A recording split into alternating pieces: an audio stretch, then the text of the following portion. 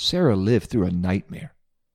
In 2010, an intruder abducted her after brutally killing her mother, brother, and family friend. The police located him, arrested him, and rescued Sarah. He had been holding her hostage for 4 days. The community mourned, but was thankful 16-year-old Sarah was still alive. 3 years later, she lived through another nightmare. Her father punched her in the back, and 5 days later, her stepmother kicked her down a flight of stairs. Her kidnapping made national news, but only local news outlets reported on the assaults she suffered 3 years later. It is a harsh reminder that life continues after the lights and cameras have been turned off, as it was for Jonah in his day and the city of Nineveh. From the time we are old enough to say the word whale, we hear about Jonah and the whale. We know Jonah preached to Nineveh. The Ninevites fasted and repented, and God forgave them. Long after the national news cameras of Jonah's day were covering another story, Nineveh relented on their repentance. And that is why Nahum wrote his book. His book tells the rest of the story of the wicked city of Nineveh. God judged the nation of Assyria, especially its capital city Nineveh, and restored his people. Perhaps God would have forgiven the Ninevites again if they had repented again, but they did not. God poured out his promised judgment for their endless cruelty and redeemed his people in his mercy. The rest of the story of Nineveh is a short story because they did not repent of their sins. May the same never be said of us. A good day to you, God's Word for Life listeners and students. I'm your host, L.J. Harry, and you're listening to the God's Word for Life Companion Podcast. Companion Podcast means there is a student guide to go along with this podcast. So if you have it, go ahead and open it up, whether it's in print form and you can flip through the pages, or it's on your phone and you can scroll through the pages. Open it up, if you would, to Sunday, August 22nd, 2021. We're looking at Lesson 12 of the summer of 2021. We're almost finished with this quarter, and the title is The Avenger. Sounds exciting. I trust it will be. I'm glad to have you on the podcast today. I'll give you time to find your companion guide, and I will be right back right after this announcement from a guy with a really good voice. Welcome to God's Word for Life Lesson Companion Podcast, brought to you by Word of Flame Curriculum and the Pentecostal Publishing House. This podcast encourages adult disciples to think deeply about God's Word, further develop their personal relationship with Jesus Christ, and make a greater commitment to the purpose and plan of God for their lives. Let's dive into today's lesson and explore what it means to live out God's Word in our lives. I told you that guy's got a really good voice. Welcome back to God's Word for Life. We're looking today at Nahum chapter 1, verse 1. If you have your student guide, open it up. If you're not, just open up your Bible and join with me as we read the Word of God, Nahum chapter 1, verse 1. The burden of Nineveh, the book of the vision of Nahum the Elkoshite. God is jealous, and the Lord revengeth. The Lord revengeth and is furious. The Lord will take vengeance on his adversaries, and he reserveth wrath for his enemies. But the Lord is slow to anger, and great in power, and will not at all acquit the wicked. The Lord hath his way in the whirlwind and in the storm, and the clouds are the dust of his feet. He rebuketh the sea, and maketh it dry, and drieth up all the rivers. Bashan languisheth, and Carmel, and the flower of Lebanon languisheth. The mountains quake at him, and the hills melt, and the earth is burned at his presence. Yea, the world and all that dwell therein. Who can stand before his indignation? And who can abide in the fierceness of his anger? His fury is poured out like fire, and the rocks are thrown down by him. The Lord is good, a stronghold in the day of trouble, and he knoweth them that trust in him. Have you ever prayed, really prayed, for God to take vengeance on somebody on your behalf? Or more important, have you ever wondered why God did not take vengeance on your behalf as quickly as you expected him to? After all, Romans chapter 12, verse 19 boldly declares, "Vengeance is mine, I will repay, saith the Lord." Do you wish God's payment plan was a little quicker? Or perhaps we need to be careful to understand the purpose of vengeance, and even more careful to not exact vengeance ourselves. It could be possible that the reason God is not taking vengeance on your behalf is because you already exercised it yourself. Instead of letting the Lord work, you jumped into action. Instead of holding your peace, You let your tongue, or typing, or texting run wild. The Lord will not allow us to suffer defeat and destruction at the hands of our enemies without Him taking vengeance. Whether sooner, whether later, He will avenge us in His time and in His way. He is slow to anger, so we can be quick to misunderstand. But we must ever learn to trust Him. He will redeem us and restore us. You can see that from the beginning, God had a plan for His people. Whenever someone rises up against them, God will always avenge them and fulfill His plan. It would stand to reason that God will fight on behalf of those who are serving Him. The writer of Hebrews in chapter 10, verse 30, lets us know, for we know Him that hath said, Vengeance belongeth unto me, I will recompense, saith the Lord. When it comes to handling offenses in the lives of His people, the Lord said He will take care of balancing the scales. Out of all this sovereign God created, nothing means more to Him than His people. As much as God loves all of creation, He loves humanity even more. And this love is not a fickle, here one day, gone the next. It is a faithful, never-ending love. 1 John 3:1 tells us, Behold, what manner of love the Father hath bestowed upon us, that we should be called the sons of God. Therefore the world knoweth us not, because it knew Him not. That is amazing. Out of all of creation, He chose us to be sons and daughters of His. When a child is hurt or abused, a loving father will step into the situation and attempt to make it right. And this is exactly what God will do for us when we have been done wrong by our enemies. He will take vengeance on them because He loves us. So let me ask you this. Why do we need to allow God to be our avenger? And maybe one more sub-question.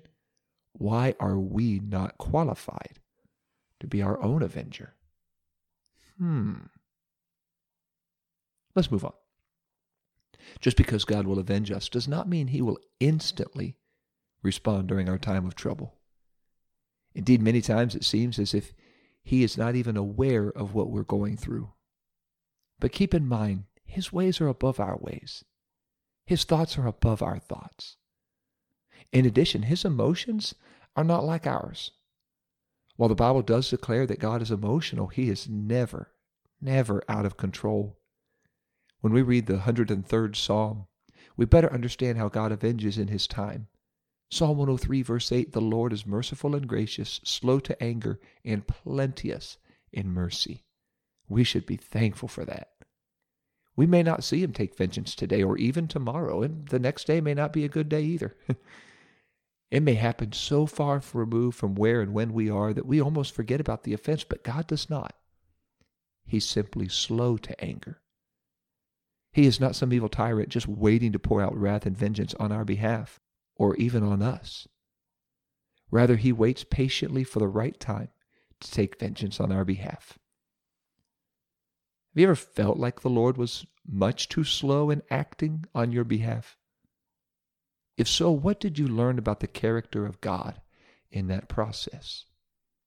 Here's something about His character. Psalm 100 and verse 5 says, The Lord is good, His mercy everlasting, and His truth endureth to all generations. At the heart of this relationship with God is the knowledge that God is good. The central theme of the Word of God is that God is a holy God, and that all God is and does is good. Everything evil would be opposite to the character, to the nature of God. That means He cannot allow those who would do evil to His people to go unpunished. His sense of goodness demands justice. So because God is good, He only desires good for us. As we become like Him, we reflect His goodness. And the more of His image we reflect, the more His goodness is reflected toward us. And as His goodness is reflected toward us, we realize He will not allow us to be destroyed by our enemies. But sin destroys the human soul. It is obvious that all sin would be evil and therefore not acceptable to a good God. When we allow sin into our lives, we are actively working against the goodness of God. We probably don't mean to, but we are. And in so doing, are separating ourselves from the very relationship He desires to have for us. And for that reason, He must judge sin. His goodness will not allow Him to leave sin unpunished.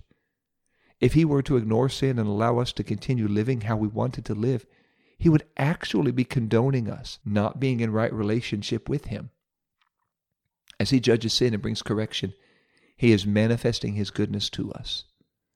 The Apostle Paul expressed this so well in Romans chapter 2, verse 4, when he said, "Or despisest thou the riches of his goodness and forbearance and longsuffering, not knowing that the goodness of God leadeth thee to repentance?" He will avenge us. He will avenge us of our sin so that our relationship with him can be restored. His goodness leads us to repentance, even when he is using judgment as a means of bringing us back to a right place with him. Now, have you ever been guilty of not wanting God to be a God of judgment? Have you ever wished he was all mercy and no justice? You might think you want that, but really, you probably don't. Let's take a look at Nahum and Nineveh. In the opening verses of the book of Nahum, we find God giving Nahum a message of vengeance for Nineveh. The Lord quickly established the reasons judgment was coming. Number one, God is a jealous God. Secondly, the Lord executes revenge with passion. Thirdly, he will take vengeance on those who rebel against him. The Lord is quick to explain that the judgment was not a sudden act of emotion and anger. Verse 3 lets us know God is slow to anger, great in power, but he cannot ignore the sin that separates people from him and destroys people. In the remainder of verse 3 through the end of verse 6, Nahum continued to write and describe the great power God has over the forces of nature and that he has his way with all that he created. The remainder of the first chapter of Nahum details the intent of the Lord to deliver Judah once again. He was using the judgment against Nineveh as the means of doing so. For the Lord is good, a stronghold in the day of trouble, and he knoweth them that trust in him. Nahum chapter 1, verse 7. God is a place of safety and security for his people. But he knows when someone is not putting their trust in him. And it is to those who trust in flesh and sin that God will bring judgment. So how do we know? How do we know when we are placing our trust in ourselves instead of in the Lord? Nearly 100 years prior to Nahum's time, the Lord had shown great mercy to the people of Nineveh. He showed great mercy to all of Assyria when he sent the prophet Jonah to preach to them. The prophet came with a plea, reluctantly came, but did come with a plea for Nineveh to repent, else God was going to destroy them because, as we've already learned, he is holy, he is good, and he must judge sin. But amazingly, the people repented and turned toward the Lord. And God extended his mercy toward them because of their repentant response, which is a result of several things. In Jonah chapter 3, verse 5, we're told that they believed God. In verse 5, they proclaimed a fast to show their mourning and their humility for their sin. In verse 8 tells us they called for everyone to pray to God as well as return to a moral life. This was beautiful. This was repentance on display. The tragedy is they relented after they repented. Their commitment was short-lived. Soon after Jonah's revival, the people turned back to their evil and wickedness they were involved in before God showed them mercy. It was not long before they were once again consumed by wickedness and idolatry. It would seem their repentance was motivated more by fear of being destroyed than about having a right relationship with God. When repentance is offered merely as an escape from judgment, we will almost always return to sin. The Ninevites were, as some people are today, moved for the moment when judgment was promised and proclaimed, but once God's mercy gave them a reprieve, they returned to the sins they recently repented of. Sin had driven the people of Nineveh so far from God, they declared war on God's people, and it angered God. For several years, Nineveh had returned to their sin, and it displeased the Lord. But when they decided to rise up against Judah, the Lord intervened. He allowed Judah to suffer under the Ninevites' oppression in order to correct them, bring them back to him.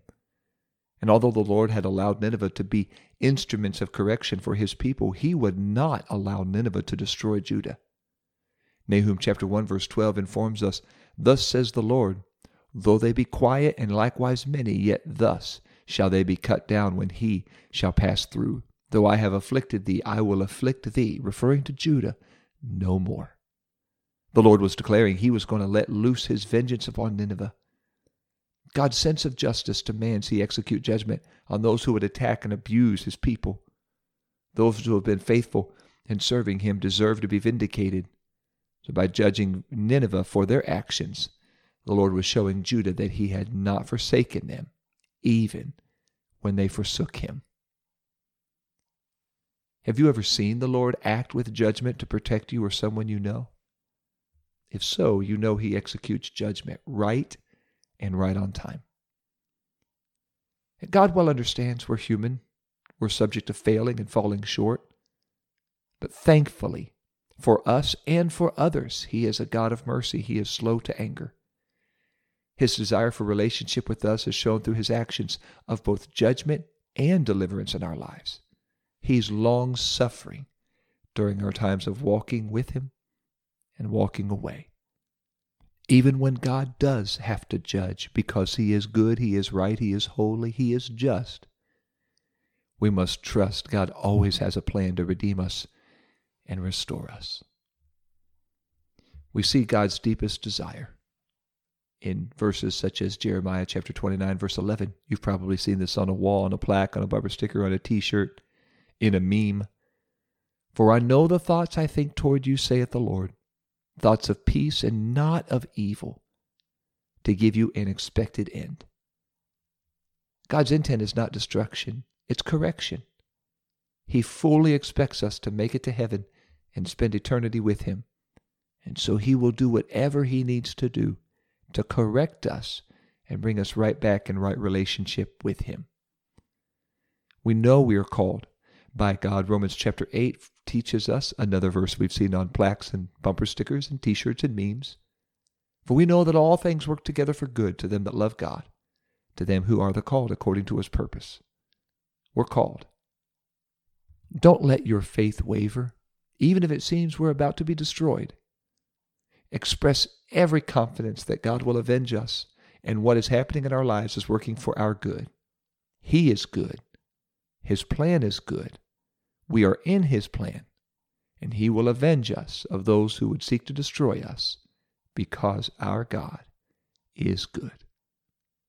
Let's pray right now. If there's something you're going through in your life, and you want God to stand up and avenge you for what you're going through and what you're dealing with, let's pray that God would give you the faith to trust he will avenge you when it's right, and he will avenge you in the way it's right, because he is good, he is holy, he is just, and will avenge his people.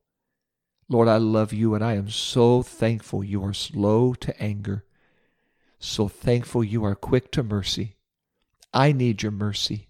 I need you to be slow to anger with me. God, I thank you for your goodness. And I know there are people listening right now, especially in light of what is happening in Afghanistan. I know there are people listening right now who are wanting you to stand up and avenge your people. And I ask you, help us to leave vengeance in your hands, to trust you will do what is right when it's right. I ask you today, Jesus, to give us the faith to trust you. Give us the faith, give us the temperance to allow you to avenge us in the way it's right. I pray, God, even for our enemies today. You taught us to pray, to love our enemies, and pray for those who persecute us. I pray you'd bring every one of them to repentance.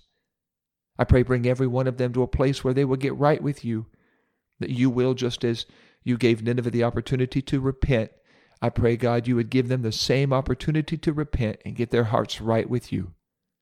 If they choose not, I pray, Lord, you would avenge us and you would judge them in your time and the way you know is right. I praise you, I thank you, and I trust you in the name of Jesus Christ. Amen. Thank you so much for tuning in today to God's Word for Life podcast. I hope this episode has been a help to you. Hopefully it's been a blessing to you and given you some strength and faith to know how to act whenever you have been wronged or offended. But rather you leave justice in the hands of Almighty God, who will always, without exception, always do what is right. Our God is so good. I'm so glad he's slow to anger, especially with us. Hey, God's Word for Life is getting ready to roll out a brand new fall series. And if you have not yet received the God's Word for Life, whether hardbound or paperback copies. It's beautiful. It's been fully redesigned, and it's full color this time, and the content is outstanding. Will help you to grow in your faith, help you to help others grow in their faith, and the design is beautiful. It's a great resource. So thankful for all those who work so hard. A rousing round of applause for all of our Word Aflame and God's Word for Life staff who produce this resource for the glory of God and for the sake and cause of discipleship. Go to godswordforlife.faith. That link is there in the show notes. Give you a sneak peek of what it looks like, and you can order the curriculum right there. Student guides, lesson guides, daily discipleship guide, resource kit, total growth toolkit, you name it, it's there, and it's great for all ages. So go to godswordforlife.faith for a closer look. Next week, if Jesus tarries, we're going to take a look at August 29th, 2021, and we're going to take a look at the lesson entitled The Role of the Prophet and Prophecy. That's going to stem from Numbers 12 and Deuteronomy 18. I'm looking forward to walking through that with you next week, and always looking forward to learning and living out God's Word for Life. Thank you for listening to God's Word for Life Lesson Companion Podcast, where together we explore what it means to live out God's Word in our lives. If you haven't yet, make sure to subscribe to this podcast. And if you are looking for other Bible study tools and resources to encourage you in your walk with God, visit us today at pentecostalpublishing.com.